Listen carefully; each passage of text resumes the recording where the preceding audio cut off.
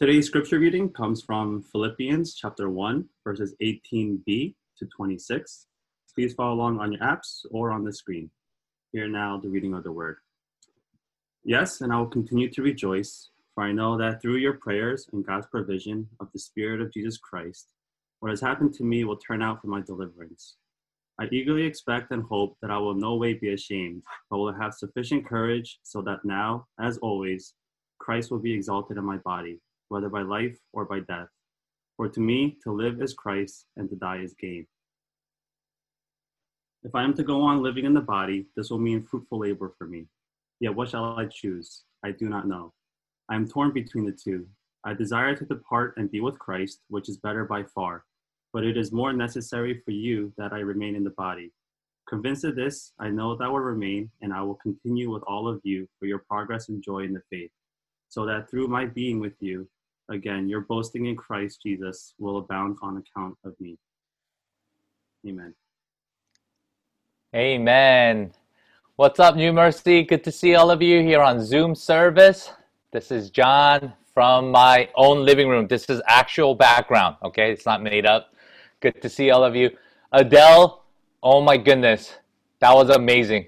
For you single folks out there or those without children, you probably watch these videos and you're like, wow, it must be awesome during quarantine times to have children at home.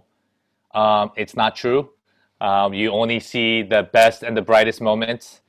Maybe in Adele's house for Minjung and Minsung things are good, but here at the Hall household, if I were to make that video, that would be literally all the good stuff that happened in the entire week put together. So we want to hear from you singles. We want to see some single and couples without children. What are you guys up to? So hopefully you're signing up for that video. And also, I'm very excited about this reopening plans that we have at New Mercy. As you've seen in month of July from second week on, we're having that Summer Fest where kids are doing VBS and the parents are having seminars. And I know that we announced that there'll be 2 seminars every week. I promise you it's not Pastor Wonjae and me every week, so don't worry, okay? The registration will go out. Please sign up, and we look forward to meeting you online and physically in the times to come. Here at New Mercy, we have started a new sermon series starting last week, and Pastor Wonjae began us in the series of reading through the book of Philippians. And we are titling the sermon series, Finding Joy Right Where You Are.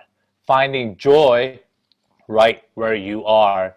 And we just felt like this is a very timely book for us to dive into and allow the Spirit to speak to us. So we read through half of chapter 1 with Pastor Wonjae last week, and today we are finishing up chapter 1, and let us find out how God is speaking to us and what it means to find joy right where we are through the letter of Paul here in Philippians. So today there are 3 words that I want us to focus on. 3 words, 3 points.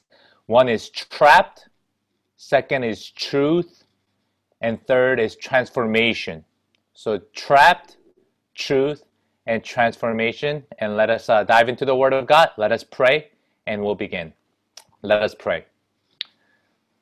Lord, we thank you that you are with us today, this morning. And may your Spirit really speak through this message. May your words that you have spoken through Paul back in the day through the letter of Philippians speak concretely and convictionally, and may it really transform our hearts and minds as we find out what true joy is. In Christ's name we pray. Amen. Amen. It's awesome to see all of you. I just wanted to begin this morning with the joke for you children that you won't understand, but it's a prison joke, and one day, this new prisoner just got into his cell, and in the first night, he was laying in his bed, and he was contemplating his situation, and he hears someone yell out in the background, 32! And then it's followed by laughter everywhere in the prison cells, and everyone's laughing, and another prisoner calls out, 75! And there's even more laughter in the background.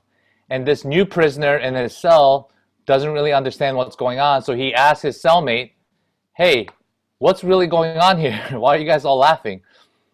And his cellmate responds by saying, well, we've heard every joke so many times here. We've given them number to make it easier. We've memorized all of them. So now we just say the number and we just laugh at it. Oh, the new cellmate says, can I try too? Says, sure, go ahead, throw out a number. So this new prisoner calls out, 92, and the place goes nuts. It's the biggest hit. Everyone's laughing, hilarious, crazy, hysteria. He looks at his cellmate and rolling on the ground with tears in his eyes, laughing so hard, and he's confused. So he says, wow, was that a good joke? And his cellmate responds by saying, yeah, we ain't never heard that one before. All right. We know if it's a delayed reaction, you didn't really get the joke, all right?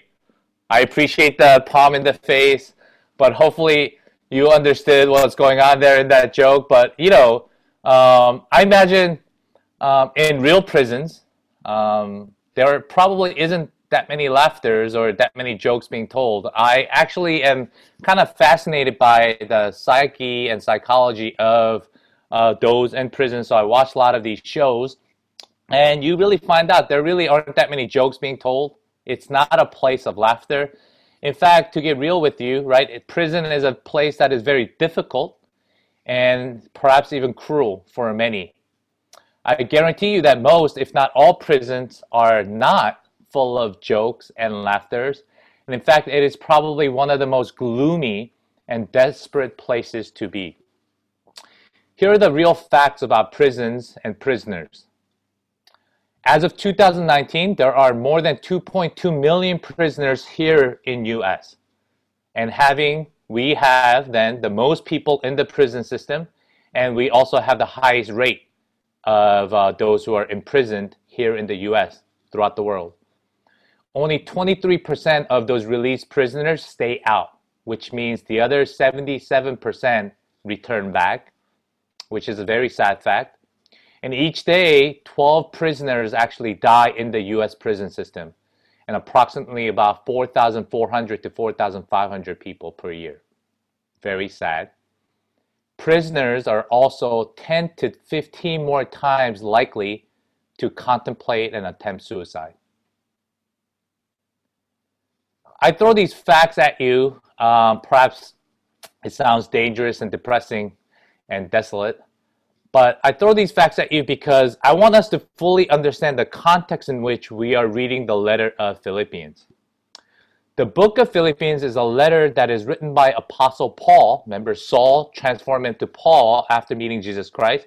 He used to convict Christians, and now he professes his faith publicly, and he willingly puts himself in danger by spreading the gospel message. So he is imprisoned, and in his prison, he writes this letter to the church of Philippi, a church that he set up in Europe. Perhaps it's actually the first church that Paul set up in Europe, and he's writing this letter in his prison cell. So the seriousness in which Paul is in is, I think, oftentimes easily forgotten as we read this book in Philippians. We read it and we're like, oh, Paul's writing a nice letter to people he once knew in Philippi and encouraging them. That is true, but it's not all. It's like, what is going on? What is going to happen? Because this is actually a very dangerous place and gloomy situation in which Paul writes this letter to Church of Philippi. He was in prison for 2 years and being house arrested and not having a fair trial and a conclusion to his trial. He requests, as a citizen of Rome, as a Roman citizen, he requests to go see Caesar, right? At the time, Caesar Nero, to Rome. So the Roman soldiers come, handcuff him, and basically bring him to Rome. And in the process of coming to Rome on a ship, he gets shipwrecked. And then he is still alive, And then Roman soldiers finally get him to Rome, not only to have a fair trial, but he goes into this trial knowing that it's a very unfair trial where Caesar and all who are gathered around him at the court is basically against him. But Paul goes in knowingly, and he finally in Rome, and he had just had this trial, and he is back in his prison in Rome, awaiting for the judgment or the final ruling. And this is when he writes this letter to Church of Philippi. So imagine what's going through his mind. It's either he's going to get acquitted or he's going to be hanged. It's acquittal or being hanged. So your death is right around the corner. It's not he's not foolish. He kind of knows what's coming. And yet he writes this letter that is full of encouragement, and he constantly talks chapter after chapter in the book of Philippians what it means to have joy in midst of suffering. So the first word that comes to my mind that I hope that it rings in your hearts and your ears today is the word trapped. Paul is truly trapped. Prison is not where he wanted to be. He waited 2 years for a fair trial, and he finally gets there after shipwreck to Rome, only to anticipate his final doom. In fact, he's assigned during these years, he's assigned to the palace guards to watch over him. And what happened then is the palace guards are those who are highly, highly trained military officers who watch over Caesar himself. They are assigned to Paul, and they are handcuffed one by one in rotation with Paul. This is high case, and I imagine these officers, military officers, who are handcuffed to Paul by hours in rotation. I imagine they're like probably sick and tired because every time whoever's handcuffed to Paul, he's probably witnessing to them. In fact, we find out that's exactly what he's doing. He's witnessing to this soldier who's handcuffed to him, and he's probably telling the gospel message. Hey, me, I used to be Saul. I used to, oppress Christians and Jews, and now I've met Jesus Christ, and I became almost blind. But this is why I'm willing to go through this torture and suffering because it's so worth it. And then the next soldier comes and he's probably saying the same thing over and over again. And we find out that he's actually befriending these soldiers, and he's witnessing to them, and he's receiving these letters from the churches that he's helped set up, and he's writing back to them. And here in book of Philippians, we find out he is speaking to the Philippians about his status, and also how, it might sound weird, how joyful and how peaceful he is in this current situation. Trapped. That's what Paul felt, and that's where he was physically. How many of you felt trapped through these 3.5 months of quarantine, and we're gonna feel trapped continually? We have a national turmoil, protest for justice, against racism, right? People are dying through COVID-19 or our unjust systems. Human sin. There are also personal struggles I imagine you're going through, and you feel trapped. So on an individual level and a communal social level, many of us, if not all, feel very trapped. Probably not to the degree perhaps that Paul felt or that he was in, but let's imagine and empathize with Paul for a second as a man who is trapped within himself and physically. And yet, too, Paul speaks the truth. The second T word, truth. Paul still exercises his freedom to speak the truth. Truth of the gospel message, not only to the soldiers that are near him, but to Caesar Nero himself and all who have gathered around him supporting him, though they are physically distant, to those churches that he has set up. And here's the truth he is proclaiming. He is proclaiming everywhere to everyone that he sees, God is in charge. That God is in charge. One of the most striking features of Philippians is how it places Christ at the center of worthy pursuit, at the center of thinking, at the center of ethical reflection, and at the center of life, and at the center of worship. These are all themes that Paul brings up in the book of Philippians. God is at the center.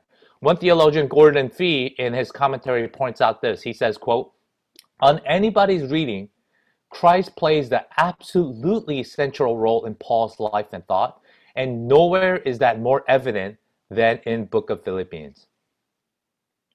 What is the truth? He's talking about life that is reflective of the gospel. Philippians 1:27, it's one verse after the verses that we read. He says this, only live your life in a manner worthy of the gospel of Christ. Only live your life in a manner worthy of the gospel of Christ. The verb live here, live your life, is not Paul's typical word choice for pattern of living. In fact, if we look at the Hebrew, right, the Greek, the word live here is a language of public citizenship. He's referring to word live as there's a civic duty or a loyalty, and there's a political overtone in the word live. He's almost saying live as free citizens, but not citizens who are free, who are under the authority of Rome. That we are free, even beyond the authorities and the rules of Rome that have governed them. But he's saying we need to be free citizens of God's kingdom, of God's coming rule on earth. He's saying basically, look, we have a king, we have soldiers, we have those who are around us who have authority over us. And yet he says this freedom, and he uses his word carefully, live freely in a public realm, right? Under the rule and authority of who? Of ultimately God. Later, Paul uses the same root word to remind Philippians in chapter 3, verse 20, our citizenship, it's the same root word as that live that I talked about. Our citizenship is in heaven. These word choices together issue a political laden charge to those in the city of Philippi with strong Roman loyalties. He's saying, live in a way that honors the message of Christ. What does that mean today in our context? We need, brothers and sisters, to think theologically, not just politically and socially. Right? Many of us getting wrapped up in the political movements and social movements, and that's great. But we can't just merely stop there. We need to think theologically as well. What does that mean? We need to think about God first and his perspective first before our own political and social agendas. When we listen to God, he has and does and will speak to political and social issues. Listen, when I say theologically, that's not getting rid of the social political agenda. But what Paul is saying here is, listen, Church of Philippi and Philippians, if you listen to God first and you put God at the center, and that is the truth, God is in charge, then God will speak to us how we are to respond and proactively engage in our political system and social structures. To speak to us and to show us what justice and love looks like according to God. That's what we have to strive after. That is our duty as Christian because we are citizens of God's kingdom first. As God showed Paul, when we are fixated on God and his ways of life, when Christ truly is at the center and that's the truth we proclaim, then we will understand and act upon life worthy of the gospel, which will not be ultimately dictated by a king. It will not be dictated by any presidents, and it will not be dictated by any ruler of this world, but it will be dictated by the King of heavens, our God the Father. Paul reminds us here in chapter 1 that when we live such lives focused on Jesus Christ, we will live as free citizens of God's kingdom. So during this disturbing, difficult times, especially here in the US, but also around the world, we must place our foundation on Christ and His way of life. We must not be blinded by the message of this world that merely focuses on whom our enemies are or fighting hate with another hate, but we must unify our efforts in contemplating, praying, and proactively engaging with others to bring about justice, love, and freedom that God desires for all of us.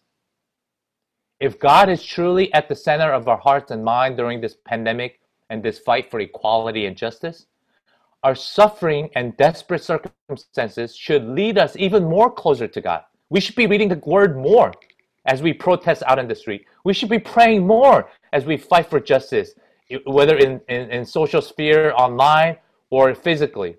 We should be speaking to God even more to talk about what God would want in and through our personal struggles as well as our communal, national suffering. And when that happens, this third key word should show up in our lives, which is transformation.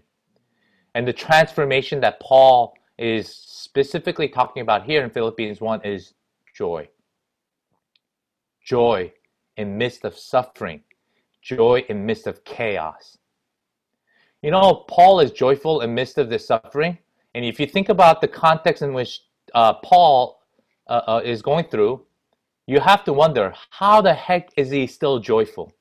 He has to be either one, he has to either be crazy, he's gone insane, or two, he's lying, he's really suffering deep down inside, and he hates the world, he hates everybody, he hates even God, and he's lying to everybody through this church letter to Philippi. Or three, he's really on to something special. That there truly is a deep transformation that he's going through and he has gone through. And this is where we land.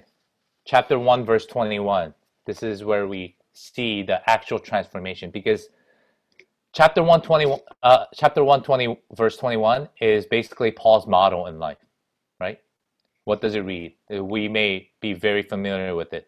He says in 20, but we'll have sufficient courage so that now as always Christ will be exalted in my body, whether by life or by death. And then he gets to his motto in his life. Verse 21, for to me to live is Christ and to die is gain.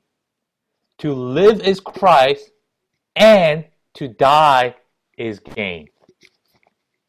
What is your motto in life? For some of us, is our motto in life, to live is enjoyment, to die is boredom. Or perhaps for some of us, it's to live is success, and to die is to be poor. Some of us, to live is winning, and to die is losing. If so, we need to reevaluate our lives, our purpose in life and purpose in death.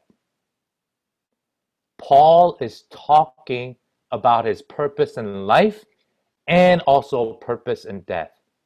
And that is to serve and worship God in all circumstances with joyful heart. Joy, my brothers and sisters, is a byproduct of living in Christ and dying for Christ. Let me say that again. Joy is a byproduct of living in Christ and dying for Christ. It's not something that we can strive after and gain. It's not something we can buy. It's not something that we can become more and more religious and therefore God gives it to us. That is not true.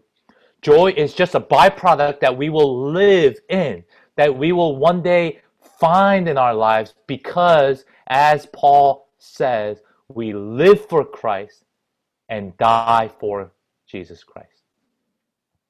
Transform his perspective on life, which leads to joy even in suffering. Paul's positive spin on suffering here does not condone suffering of all kinds, nor does it attribute the suffering to God's will. Paul is speaking directly to the distressed believers in Philippi and us today in 21st century US to see our hardships and suffering in God's perspective, that Christ is our King Lord, that He is always with us, and He guarantees our future with grace and salvation. Therefore, Paul depicts this suffering of Christ's sake as a privilege. So I want to throw this question to you before I conclude. How much does it take? How much does it take to take your joy away? Are kids fighting? More dishes to wash? Being stuck at home for months? Being distraught and angry and frustrated at all the things that are happening around us in our community, in our nation? All the injustice, all the hatred. Is it taking your joy in Christ away? And if so, Paul is speaking to us as he is speaking to those members of Church of Philippi. Focus on God. Speak the truth. Ask God for help. And remember, our ultimate hope and joy lies in our Christ Jesus. The more you focus on God and trust in His saving grace, the more you'll experience life in abundance, the joyful life. And therefore, we will be less distracted and deterred by the glamours as well as the challenges and suffering this life brings us. I want to just invite Pastor Dave to start playing the guitar in the background as I share this final story of a woman named Helen Lamel. Helen Lamel is perhaps a Helen that we don't really know that much about, who's also gone blind. And she was born in 1864 in England to a Methodist preacher. And they actually moved to the U.S., to the state of Wisconsin, when she was 12. And in an early age, her parents realized how gifted she was musically. And she was just a phenomenal singer. She wrote songs. And so as she grew up at age 12 on, she almost becomes one of the first primary CCM, Christian contemporary musician at that time. And she traveled all throughout the West singing her songs of praise to our God as she wrote hymns. She went to Germany in 1907 to study music. And during that time, 4 years into Europe, World War I began. So she actually returned to the U.S. And at the peak of her ministry, peak of our life, professional life and personal life, at the pinnacle of her fame, tragedy hits her. Helen becomes blind and she can no longer see. Her husband abandons her, runs away. And then she is financially just destitute. She has no ways of making, money anymore. But even during this time, when she was asked by her friends how she was doing, Helen's Christian faith led her to usually reply, quote, "I'm fine in the things that count. I'm fine in the things that count, that matter." And while she was struggling and standing in a street corner in 1918, she actually runs into a missionary woman who's heading to Africa. And she gives Helen this small pamphlet. And it just gripped her heart. And this is what the pamphlet read. "So then, turn your eyes upon Him. Look full into His grace. And you will find that the things of earth will acquire a strange, new dimness." Helen later wrote, quote, "I stood still that day, singing in my soul and spirit," was the chorus, "with no one conscious moment of putting word to word to make rhyme or note to make melody." And this heart song of Helen's became the best known hymn that she ever wrote, titled, "Turn Your Eyes Upon Jesus." And I end this message with you today, reading the words of this hymn, "Turn Your Eyes Upon Jesus." Turn your eyes upon Jesus. Look full in his wonderful face, and the things of earth will grow strangely dim in the light of his glory and grace. Will you bow your heads with me and pray? Let me read those words to you again as we pray and reflect upon God's word today. Turn your eyes upon Jesus. Look full in his wonderful face, and the things of earth will grow strangely dim in the light of his glory and grace. May we pray together, and I hope that you were convicted by the message in Philippians, that despite being trapped, we can focus on the truth that God is in charge, and that will lead us to be transformed in joy that God envisions in our lives. Let us spend a few more minutes to pray together.